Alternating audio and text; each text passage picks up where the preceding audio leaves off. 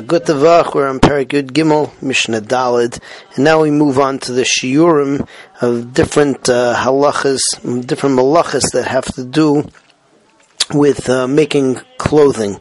The Mishnah tells us here that the shiur of being malabein a beged means whitening it, cleaning it, menapetz, combing out the fibers so that you can spin the fibers. Tzoveya, dyeing a cloth.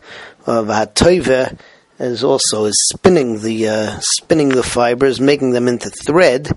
So the amount that you're chayev on, the Mishnah tells you, is maloi roichav hasit kafel.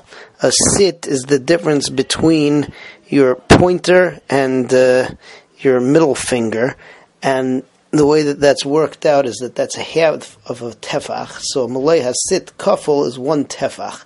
So the shiur for all of these four malachas, dahainu malabein, menapetz, toive, and soveya, is all a tefach.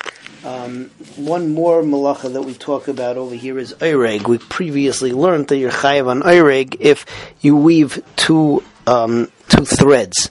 Now, however, that doesn't mean that the two threads are just two threads in any direction, right? You weave two threads together, but the threads have to be a certain length. So the nusach of the Mishnah over here, the way that we have it, is k'malei hasit, which would be a half a tefach.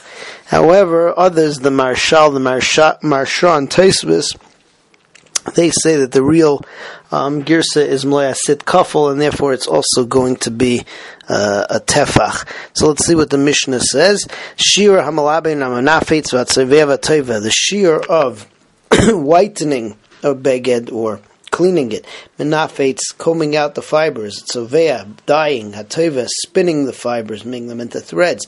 Kemaloi roichav hasit kafel is a double sit, so that's a tefach. V'ha'oreg shtei chutim, somebody who weaves two chutim together, shiurei k'malei hasit, the two chutim have to be a malei hasit long or a double malei hasit, which would be a tefach or a half a tefach, respectively.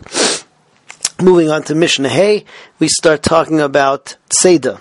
The malacha of tzad, of trapping, is that you have an animal which is wild and you close the door on him, put him in a cage, and now he's at your disposal. Now, how trapped is considered to be trapped?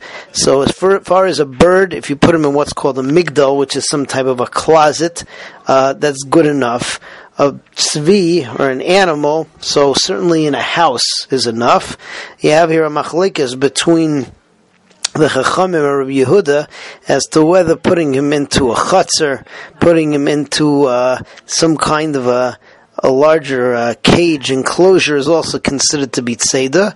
And Rabbi Shimon Gamliel comes and explains the shita of the Chachamim, that the Chachamim are saying that any time that the animal is going to be at arm's reach, that you'll be able to grab him wherever he is. You're not going to have to start making a grand design of how to trap him again, then that's good enough, and the halacha is like Rabbi Shimon Gamliel.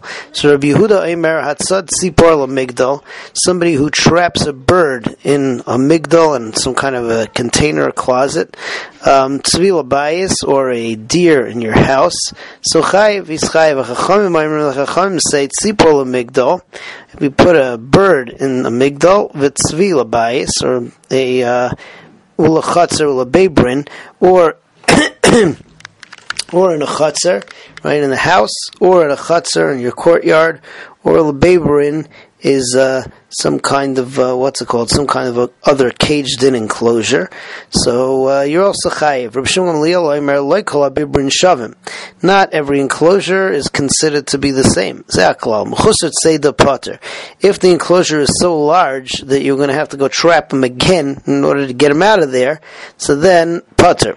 V'she'ein mechusar tzeda. But if you can grab him very easily within that enclosure, so then chayiv. Then you are chayiv. A good tavach to everybody.